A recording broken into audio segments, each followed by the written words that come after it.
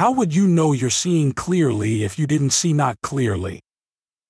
How would you appreciate the clarity that you found if you hadn't lived in some sort of discord?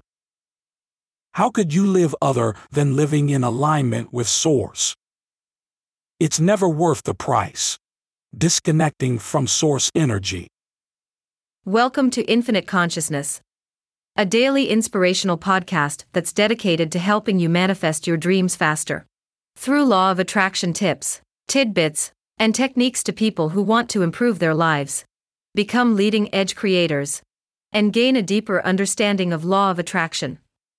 We are delighted to have you here. And now, your tip for today. It is often thought that because a child is not yet offering words, the child could not be the creator of its own experience. It is assured, no one else is creating anyone's experience.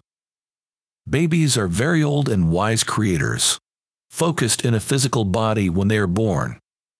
For the purpose of expansion, everyone born into a physical body came with powerful intention to experience contrast and launch desires into their vibrational reality.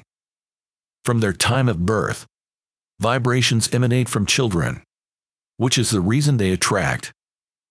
Love this tip of infinite consciousness? Desire more?